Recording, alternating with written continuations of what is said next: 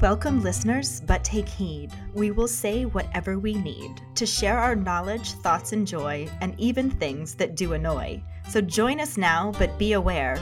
We have a tendency to swear. We'll dial it back a little bit. But frankly, we don't give a shit.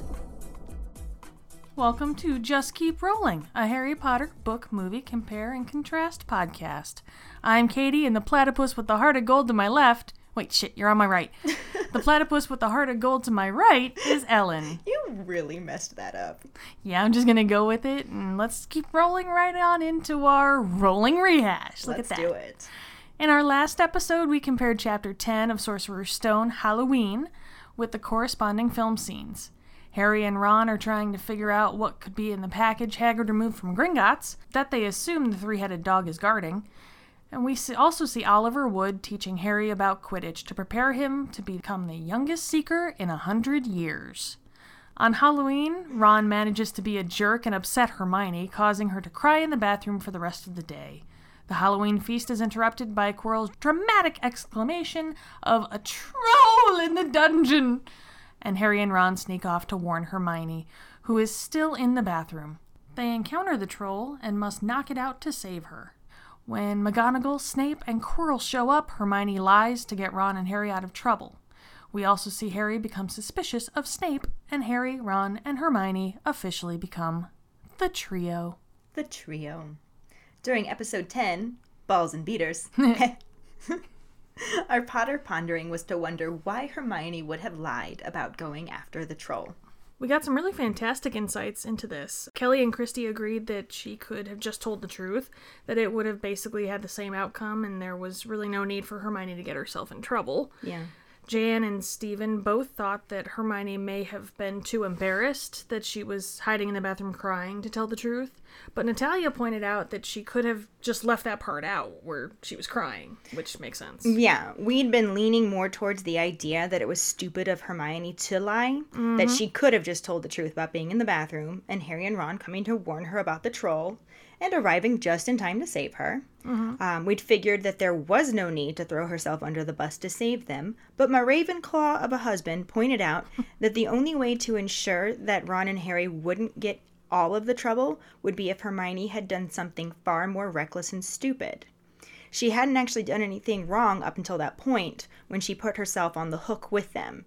It could have been camaraderie, as in, you're only in trouble because of me, so now I'm in trouble with you. Or it could have been self-sacrificial, as in, you can't be in trouble after they hear the stupid thing I'll tell them I did that led to this.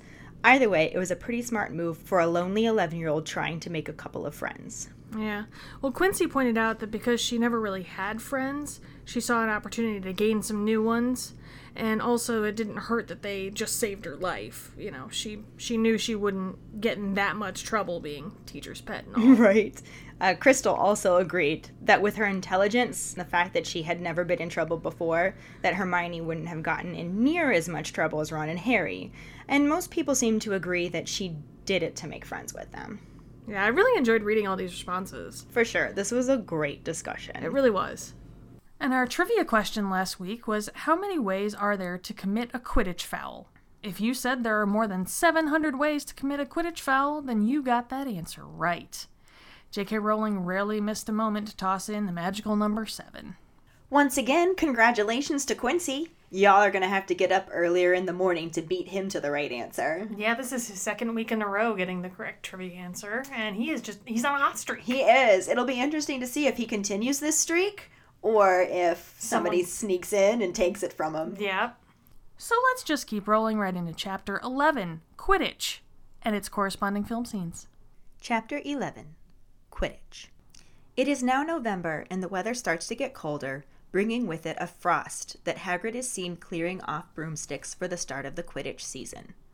On Saturday, Harry will be playing in his very first match against the Slytherins. A Gryffindor win will move them into second place in the House Cup. Wood tries to keep it a secret that Harry is playing as Seeker, but everyone seems to know anyways, and they keep telling him either that he will be brilliant or terrible. Harry is really glad he has Hermione as a friend, because she helps him through his homework and also lends him Quidditch Through the Ages, which he finds really interesting. She's also a little more easygoing about breaking rules and all the nicer for it. The day before the first match, Harry, Ron, and Hermione are hanging out in the cold courtyard during a break, and she conjures up some bright blue flames to keep them warm. While they are warming their backs, Snape limps up and notices their guilty faces. He doesn't see the fire, but in an effort to find something to tell them off for, he sees Harry's library book and tells him that library books aren't allowed outside of the school. He confiscates the book and takes 5 points from Gryffindor before limping away. Harry is sure Snape made up that rule and wonders what's wrong with his leg. That night, the Gryffindor common room was really noisy, while Hermione is checking Ron and Harry's charms homework. Harry is feeling really nervous about the Quidditch match the next day and wishes he still had Quidditch through the ages. He decides to go find Snape and see if he can have the book back. Harry figures Snape won't refuse if other teachers are around and sets off for the staff room. He knocks on the door and doesn't get an answer. In the hopes that Snape just left the book in the room, he pushes the door open and peeks in. To his horror, he sees Snape holding his robes above his bloodied leg as Filch is helping him bandage it. Harry hears Snape talking about something with 3 heads before he notices him at the door and angrily tells him to get out. Harry returns to the common room without his book and tells Ron and Hermione about Snape's leg and that it must mean he tried to get past the 3-headed dog on Halloween. Hermione doesn't think that Snape would go against Dumbledore, but Ron agrees with Harry and wonders what the dog is guarding. The thought keeps Harry up that night. The next morning, everyone is excited about the Quidditch match, but Harry is too nervous to eat. Hermione tries to convince him to eat something, but he's very put off by Seamus's not very encouraging words about keeping his strength up, because Seekers are always the ones who get clobbered. Nearly the whole school shows up for the match. Ron and Hermione are sitting with Neville, Seamus, and Dean. As a surprise for Harry, they had made him a banner that said Potter for President, with a drawing of a lion that flashed colors. In the locker room, the Gryffindor team change into their scarlet robes, and Oliver Wood gives a speech of encouragement, and they all walk out onto the field. Madam Hooch is the referee and asks for a fair game from everyone, but seems to be especially looking at the Slytherin captain Marcus Flint, a 6th year who looks part troll. She then asks the teams to mount their brooms and blows her whistle. 15 brooms rise high into the air and the game starts, with commentary by the Weasley twins' friend Lee Jordan. The quaffle gets passed around, the bludgers get knocked around, and Angelina Johnson scores the first Gryffindor goal. Hagrid joins Ron and Hermione in the stands, and they all look up at Harry in the sky, who is staying out of the way and looking for the snitch. The game continues, and Harry sees a streak of gold. He dives after it and ends up neck and neck, and then overtaking the Slytherin seeker Terrence Higgs. Before Harry can catch the snitch, Marcus Flint blocks him on purpose, knocking him off course and allowing the snitch to disappear. Gryffindor is awarded a penalty shot for the foul, and Alicia Spinnet puts it away easily, scoring another 10 points for Gryffindor. Harry dodges another bludger, and all of a sudden his broomstick starts lurching, nearly knocking him off. He tries to turn his broom around and realizes that he has no control over it whatsoever. Slytherin scores a goal, and the spectators start to notice that Harry's broom is being weird, because it starts to roll over and over before jerking and leaving him hanging onto it with only one hand. Hagrid says that only powerful dark magic can affect a broom like that, and Hermione grabs his binoculars and looks around the crowd, finding Snape and seeing him with his eyes locked on Harry, muttering under his breath. She points this out to Ron and rushes to get to Snape. The Weasley twins try to get to Harry, but the broom keeps shooting higher into the air. Flint gets a hold of the quaffle and scores 5 times during all of this, without anyone noticing. Hermione makes it over to Snape and accidentally knocks Quirrell over in her haste. She says the incantation to make the blue flames and sets Snape's robes on fire. Harry regains control of his broom and goes into a spectacular dive. Suddenly, he claps his hand over his mouth and hits the ground on all 4s, before spitting the snitch into his hand. Gryffindor wins by 170 to 60. After the match, Harry, Ron, and Hermione are having tea with Hagrid. Ron is explaining that it was Snape cursing Harry's broomstick. Hagrid says rubbish and asks why Snape would do that. Harry decides to tell him the truth about finding out that Snape was trying to get past the 3-headed dog. Hagrid wants to know how Harry knows about Fluffy, who he had bought off of a Greek chappie last year. He starts to say that he lent him to Dumbledore to guard something, but instead says it's top secret. The trio insists that Snape is trying to steal whatever it is, but Hagrid won't hear a word of it. Hermione points out that he just tried to kill Harry. Hagrid still says that they are wrong and tells them not to meddle in such dangerous matters, that it is between Professor Dumbledore and Nicholas Flamel. Harry is pleased to learn the name Nicholas Flamel, but Hagrid is mad at himself and refuses to say any more. In the movie, the scene opens in the Great Hall with Ron and Hermione trying to convince Harry to eat something to keep up his strength. Harry protests that he is not hungry, just as Professor Snape walks up to them and sarcastically wishes Harry good luck in the upcoming Quidditch match against Slytherin.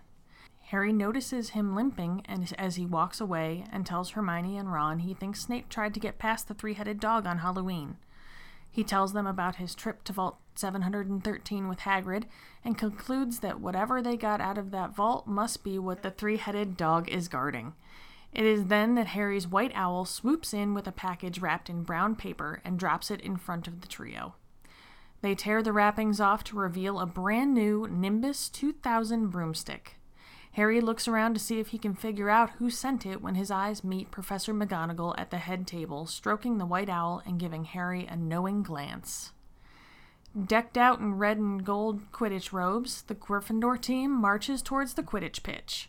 Harry looks extremely nervous, and Oliver Wood tells him a story about his first Quidditch match that he doesn't really remember because he took a bludger to the head and woke up in the hospital a week later. Harry does not look reassured. The doors open to the Quidditch pitch. They all mount their brooms and take off flying. Lee Jordan announces the match is between Gryffindor and Slytherin. Harry flies to the top of the pitch and looks over everything. Madam Hooch demands a nice clean game and releases the balls. Angelina Johnson gets the quaffle and scores the first points of the game. Harry cheers and is nearly knocked off his broom by a bludger. Marcus Flint gets the quaffle and kicks Angelina before attempting to score a goal that is easily blocked by Wood. The match continues with more quaffle passing, more violence by the Slytherins, more saves by Wood, and another goal by Angelina. Marcus Flint takes a beater's bat and hits a bludger directly at Wood, causing him to fall to the ground and allowing him to score a goal. He and another Slytherin player sandwich Angelina, causing her to also fall. Slytherin then scores another goal, tying Gryffindor at 20-20. Harry spots the snitch, but before he can catch it, his broom starts bucking around, apparently out of control. Hermione looks through binoculars and sees Professor Snape jinxing the broom. She hands Ron the binoculars and tells him to leave it to her. As Harry is hanging from his broom, Hermione reaches Snape and from under the bleachers says, "Lacarnum inflammari," and lights his cloak on fire. He stops chanting, and in his reaction to the flame ends up knocking several people over, including Professor Quirrell. Harry is then able to swing himself back onto the broomstick just in time to see the snitch again. He and the Slytherin Seeker bump into each other as they race to reach it first. The snitch dives towards the ground and both Seekers follow it until the Slytherin Seeker chickens out. Harry pulls up out of the dive into a standing position on his broom, reaching out for the snitch. Stepping forward onto the end of the broom, Harry ends up flying off of it. He stands up and spits the snitch into his hands, securing a victory for Gryffindor. Everyone is cheering and clapping, except for Snape and the Slytherins. Harry holds the snitch up in the air and the crowd starts chanting, "Let's go, Gryffindor! Let's go, Gryffindor!" It cuts to Harry, Ron, and Hermione walking with Hagrid, who is trying to convince them that Snape wouldn't curse Harry's broom. Harry mentions Snape trying to get past the three-headed dog on Halloween, and Hagrid wants to know who told him about Fluffy. Both Ron and Hermione are surprised that it's called Fluffy, and Hagrid explains that it's his and he bought it off an Irish feller that he met down in the pub last year. He starts to say that he lent it to Dumbledore to guard but catches himself and tells them no more questions. Harry protests that Snape is trying to steal whatever the dog is guarding, but Hagrid says he isn't, that Snape is a Hogwarts teacher. Hermione cuts him off to insist that Hogwarts teacher or not, she knows what a spell looks like. You've got to keep eye contact, and Snape wasn't blinking. Hagrid tells them they shouldn't be meddling, that it is dangerous, and accidentally lets it slip that it is between Dumbledore and Nicholas Flamel. He then walks away, leaving the trio wondering who Nicholas Flamel is. The scene with Harry, Ron, and Hermione in the courtyard warming themselves around the blue fire, and then Snape shows up limping and takes Quidditch through the ages and deducts 5 points from Gryffindor, is not included in the movie. No. This also admits the scene when Harry tries to get the book back and catches Snape bandaging his wounded leg and talking about the three heads. Yeah, we already talked about Harry noticing Snape's bloody leg in our previous episode. Once they take out the troll, when all the teachers show up. Well, the three teachers. But they do show Snape limping away after sarcastically wishing Harry good luck in the match. Yeah, and that pretty much played the same role in the story to make Harry realize Snape tried to get past the three-headed dog. The book just spells it out a bit more, since Harry specifically hears him say something about three heads. Yeah. But it did mean that the movie cut out one of my favorite lines. Oh, yeah. After Snape confiscates the book and limps away from the trio, Harry wonders what happened to his leg, and Ron says, I don't know, but I hope it's really hurting him. They could have easily put that in the film right after Snape sarcastically wishes him good luck, too. Yeah, for Quidditch. Yeah, after he's a dick, especially because he was just a dick right then. Right? It would have made a lot of sense. It would have been so easy to do, and they just didn't. Instead, they cut all of it out. Rude. The correlating movie scene starts right in with Harry being too nervous to eat, and Hermione and Ron trying to convince him to eat something, of course. In the book, it's really Hermione and Seamus trying to convince him to eat. Mm-hmm. And I think this is just another example of the film making it more about the trio rather than spending too much time on any of the other characters. Yeah, that is true. But it cuts out Seamus's really encouraging comment about Harry needing to keep up his strength because it's usually the Seekers who get clobbered. Yeah, really encouraging. Way to go, Seamus. It's okay, though, because they let Oliver Wood be the one to inspire Harry right before the match. Oliver Wood. Oliver Wood. No, Oliver Wood. That's what I said, Oliver Wood. But Oliver Wood, though. I don't see how it's different. It's very different. Oliver Wood. And rolling on. Yeah, okay, but seriously, way to make the scared 11-year-old feel better with a heartwarming story of blunt force head trauma and near death, Wood. Like, damn. Right? In the book, Oliver Wood gave an actually inspiring speech. She's glaring at me. Oliver Wood. Oliver Wood. But there was a speech that the Weasley twins kept stepping on because they had it memorized. And in it, he said that Gryffindor has the best team and he knew they'd win. And that's much nicer than movie Oliver Wood's story. Oliver Wood. About waking up in the hospital a week later. Right. In both, though, Hooch is still crazy for wanting a nice, clean game. Because Hooch is crazy. Hooch is crazy. But can we just talk about how the movie completely missed the mark on Lee Jordan's commentary? Can we just talk about poor Lee Jordan's prepubescent voice that had me thinking he's female for, like, years? I guess Lee Jordan is a pretty... It could go either way with that name. Yeah, it's an androgynous name. That's the word I was looking for. Androgynous. There you go. It wasn't coming to me in the moment. It happens. But really, though, Lee Jordan's inability to remain unbiased and McGonagall threatening to take the megaphone away from him is hilarious. Right? And I wish that had been in the movie. Like, Flint hit hard in the face with a bludger. Hope it broke his nose. Only joking, Professor.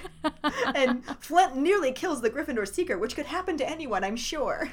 Yeah. That bit of cheating didn't even happen in the movie. Which, I mean, not that the Slytherins don't play completely dirty, which pisses me off, because that's my house and I love them.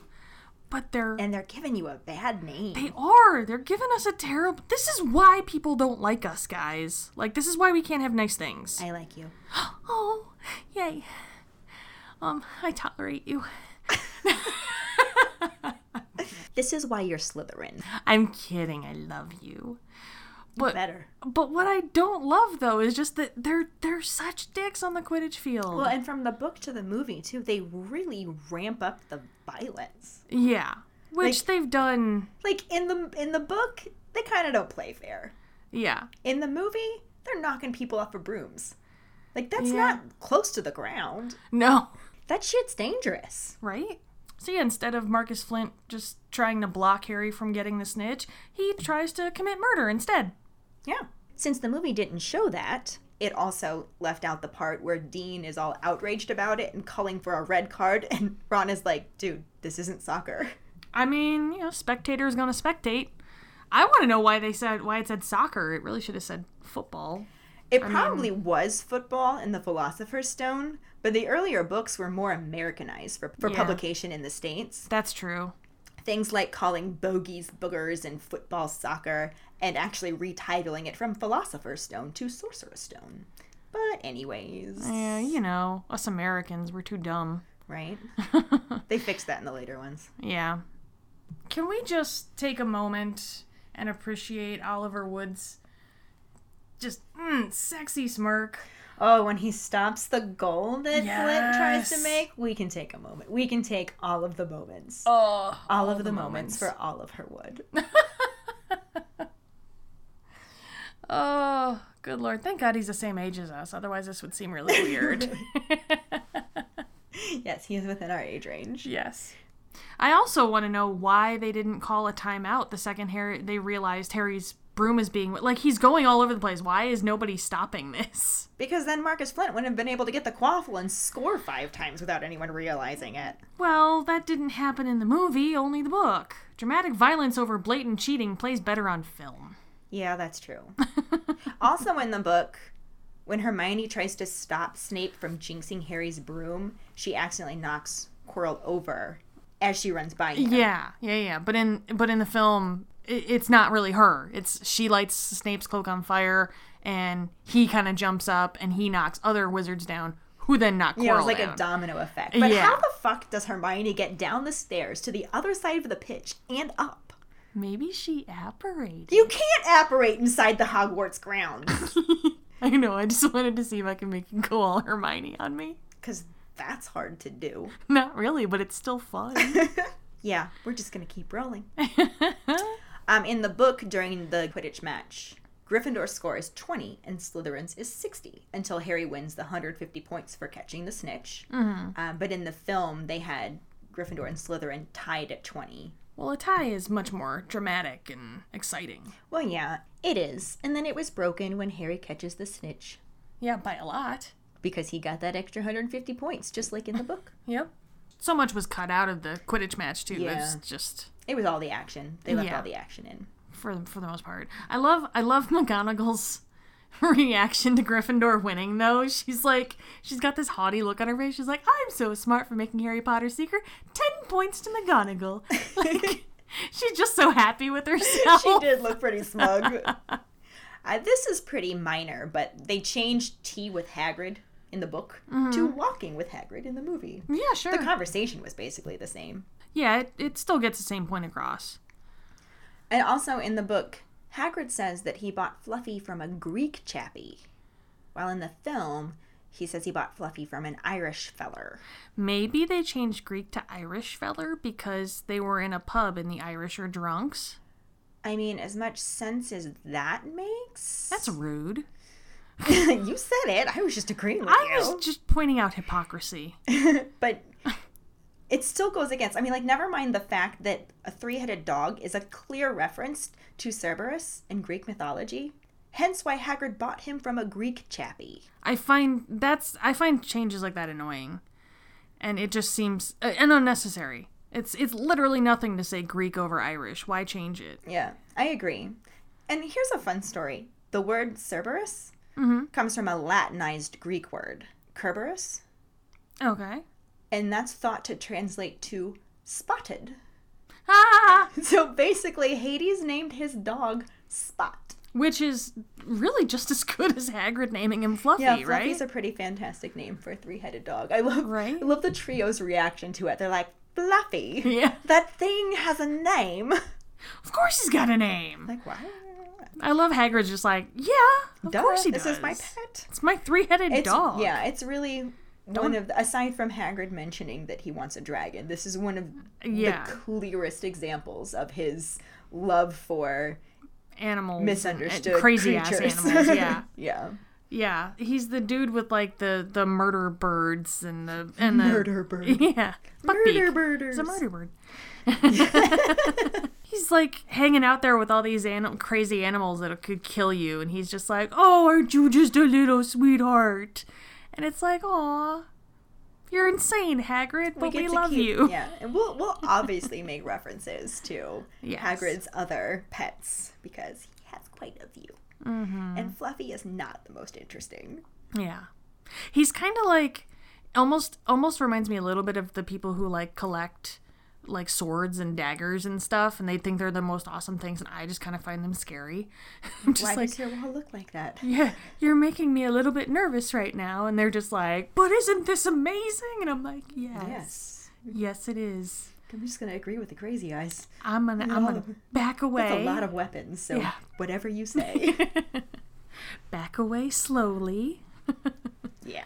But let's just keep rolling. Keep on rolling. This brings us up to the actors that are in the scene, and none of them are really significant as characters since they aren't part of the trio or the staff. Yeah. But we still wanted to mention them because... And they're not really...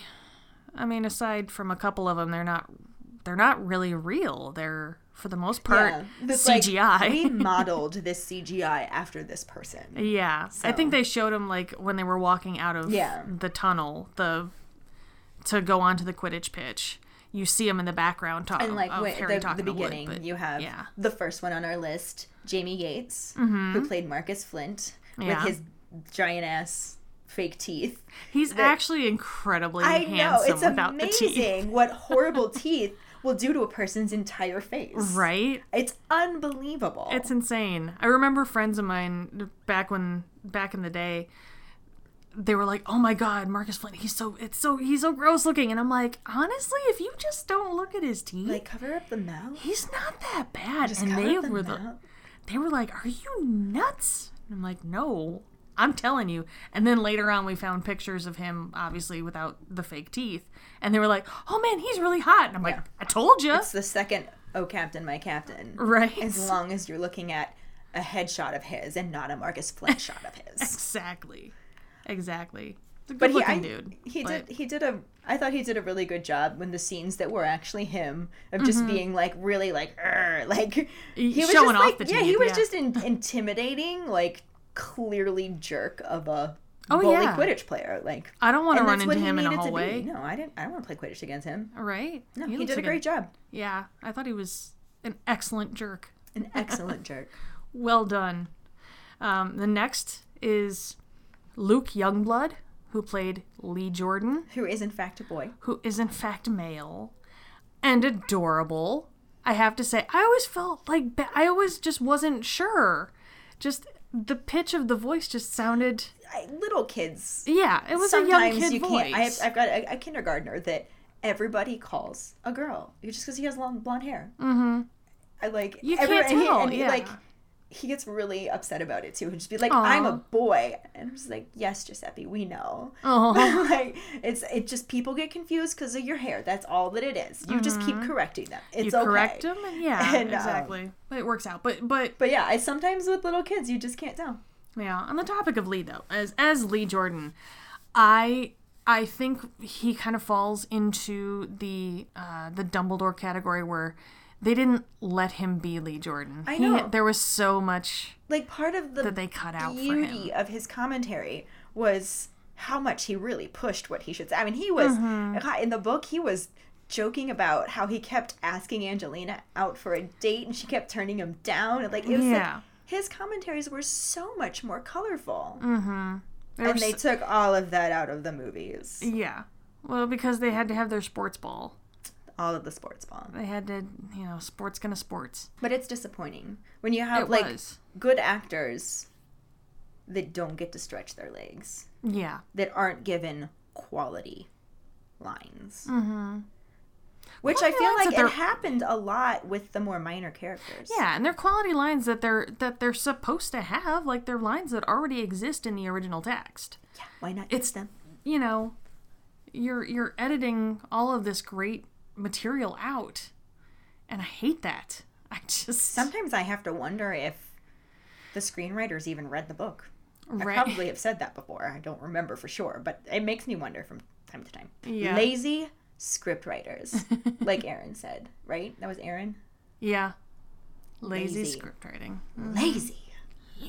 We also had Danielle Tabor, who was formerly Danielle Taylor. Okay. As Angelina Johnson. Mm-hmm. I'm not positive I'm saying Tabor correctly, but it sounds so similar to Taylor that I'm assuming that's what it was meant to be. She changed her name. Don't know why.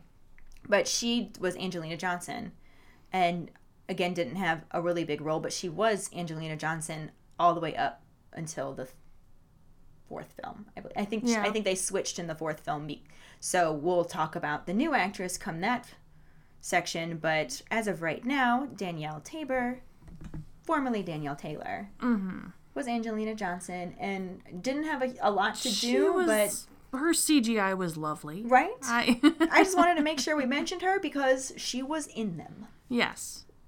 It was our introduction to her as a Quidditch player. I mean, and it was very nice. She looked great in the robes too. Yeah. Wish we could have seen more from her because as we know later on that she ends up being like one of the Weasleys girls. Yeah. She's got to have a great personality. And she does end up being the Quidditch captain later on too. She's got to have more about that. She's got to have a very high bullshit capacity. I do wish we could have gotten to know her a little bit more in the movies than we do, but for sure. And then the next we had Will Theakston as Terrence Higgs, which I didn't even know that was Terrence Higgs. Like in the book, they specifically call him Terrence Higgs. Yeah. In the film, that was not clear. No. In any way, shape, or form. Well, aside from Marcus Flint, none of the Slytherin players were clear. Really got names. Yeah. They were just Slytherin players. And they may have said his name at one point. Like, Lee Jordan may have said it, but in such passing that it did not stay with me if he did. Yeah. And we weren't about to sit there and rewind and keep watching it, trying to figure out if this dude had a name. Yeah. We just Googled it and figured it out. Yes, So Will Theakston.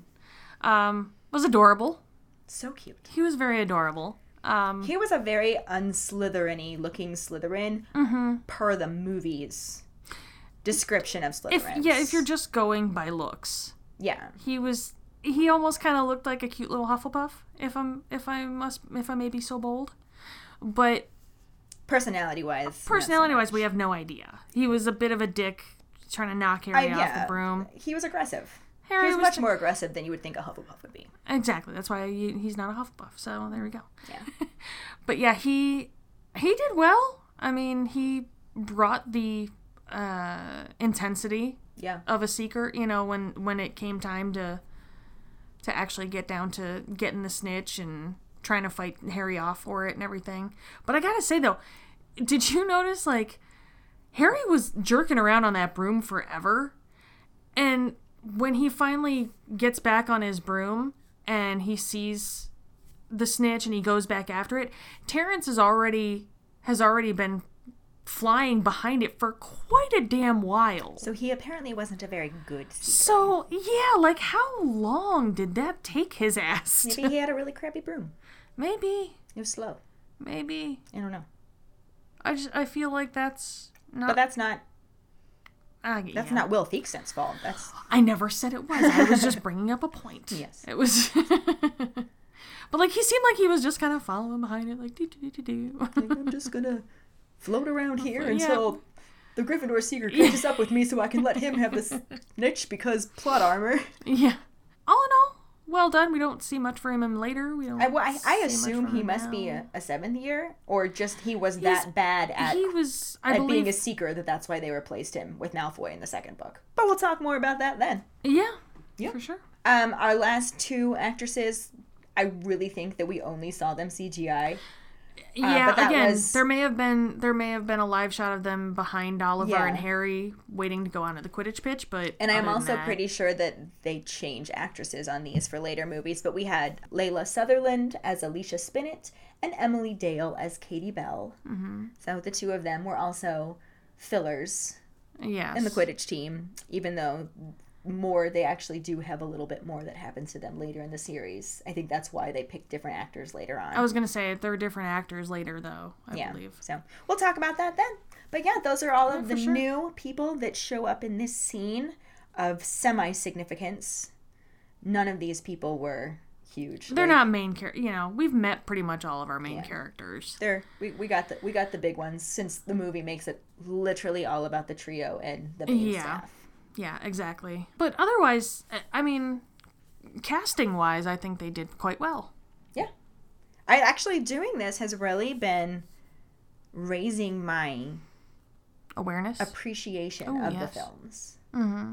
It's not that I ever disliked them, but I I used to focus too much on all of the things I felt like they got wrong. And now Yeah. that I'm seeing how much they actually... Now, I may completely change my opinion of this when we get to later films. And they start changing things a lot. But the first movie is really staying true to the first book. Yeah, the first two they stay pretty close. And even where they don't, where they cut and where they change things, they still stay true to the essence. Yes. For the most part. So we're going to see how we feel when we get to later ones. But as of right now, being more than halfway through the first book, I'm feeling good about it. Yeah. I mean, there's definite things that I miss. Oh, for yeah, sure. for sure. We talk about those all the time. We miss Peeves. Lee Jordan's commentary could have been way better. Right? Fred and George had quite a few more jokes that didn't get to be included. I wanted them to talk about sending Ginny a Hogwarts toilet seat. Right? Yeah. No, there's things that we're missing. But overall, doing pretty well. Mm-hmm. And a lot of that has to do with the casting and the acting and the set. So we're just going to keep this rolling. Sure. Is Quidditch how you thought it was going to be? Pretty much exactly. Yeah. I didn't know about Quidditch. Like, how do they get up into the stands? The stands just still kill me for Quidditch. I know there's stairs, but damn, that's a lot of stairs. It is a lot of stairs. Those are high as fuck. I legitimately want to know how Hermione got down. Like, she literally had to find him with binoculars, so how did she get over there? Right? He was, like, on the opposite end of the pitch. I think that's our Potter pondering. People are just going to say she apparated. Right? Speaking of Potter ponderings, though. We came up with 2 for this episode, and the first one is Quidditch in the movies how you pictured it would be when you read the books? That's a good one. Yeah. We'd love to know what you guys think about that. Right. Our other one is, how do you think Hermione was able to get up and down all those stairs and across the Quidditch pitch so quickly? So let us know what you think about both of those Potter ponderings by going to our Facebook page, or we'll put a post up on there and you can comment and share your thoughts. Thank you. Yes. And now it's that wonderful time for our Sorting Hat story. This week's Sorting Hat story is from Quincy. And he says, my name is Quincy. I'm 27, turning 28 in February. My wand is 13 1/8 inches. Ivy with a dragon heartstring core. I'm a Gryffindor. Yay, Gryffindor. You don't often hear about 1/8 inches. Right? 1/8 of an inch. I like that. He says, all I know is Harry Potter. The first book came out when I was 5, and my mom, who was also a Harry Potter fan, would read the book to me every night. As I started learning to read on my own, I gravitated towards the other books and was soon reading them as they came out. When the first movie came out, my mom allowed me to skip school and took me to the theater to see it, and that quickly became our tradition. That's amazing. That's a great mom right there. Mom goals right there. That's what I have. Aunt goals. And yes. As the books would come out, I would lock myself in my room and read them for days at a time. I cried when Snape killed Dumbledore. Spoiler. I remember curling up next to my mom and boo-hoo crying because I didn't want Dumbledore to be dead, even though I was fully aware he was going to die because J.K. had said that she was going to kill off a character before the book came out, and Dumbledore was the only logical choice to be killed at that point. I gasped when I realized Snape was a double agent and ran to my mom's room. At this point, I'm a 6'3", 16-year-old boy climbing into my mom's bed, crying about book characters. I love it. Crying about how much I had hated Snape for him just to turn out to be on the side of the good guys. Harry Potter was a huge part of my life, a series that let me escape from a world that bullied me for being weird or different. I've read the books close to over 1,000 times each. I watch the movies every Friday on my day off. And since my mom has passed away last year, I've been reading and rereading the books so I could hold on to the memories that we shared together through the series. Every time I read the books, it's as if I'm reading them for the first time ever. That is adorable. It's such an amazing Sorting Hat story. It really is. Quincy, thank you so much for sharing this with us. Mm-hmm. We really enjoyed reading it. We're so glad we get to share it with our other listeners. And we're so glad you're listening. And we are so happy to have you as a keeper. Mm-hmm. Because that's what we call our listeners now. We decided that in the Christmas episode. So if you didn't get to listen to the Christmas episode, that is what we were talking about. Because Just Keep Rolling has keep in it. So we are calling you the Keepers. Which also makes a reference to Quidditch keepers. If And the fact that we want to keep you guys around as our listeners. Thank you for spelling all of that out. I love you. But there's so many different layers to it. I just wanted to make sure people had all of them. People get that there are layers. Like an onion. Onions have layers. Cakes have layers. Cakes have parfaits have layers. Lots of layers. Rolling on. Let's go on to the trivia question. Which is, what does Dumbledore claim to see in the Mirror of Erised?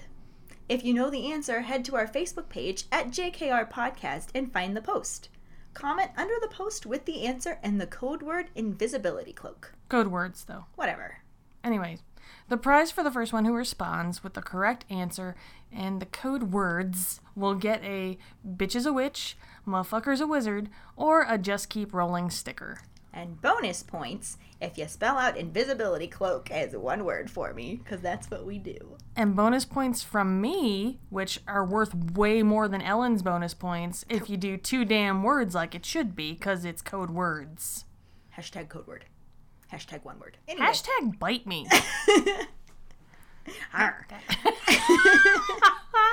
Let's just keep rolling. Another way you can get a sticker is to rate and review us. If you're an Apple person, you can do it through the Apple Podcast or iTunes app. If you don't have Apple, you can write us a recommendation on our Facebook page. Then email us at justkeeprolling@gmail.com to let us know you did, and we'll get back to you to figure out which sticker you want and where to send it.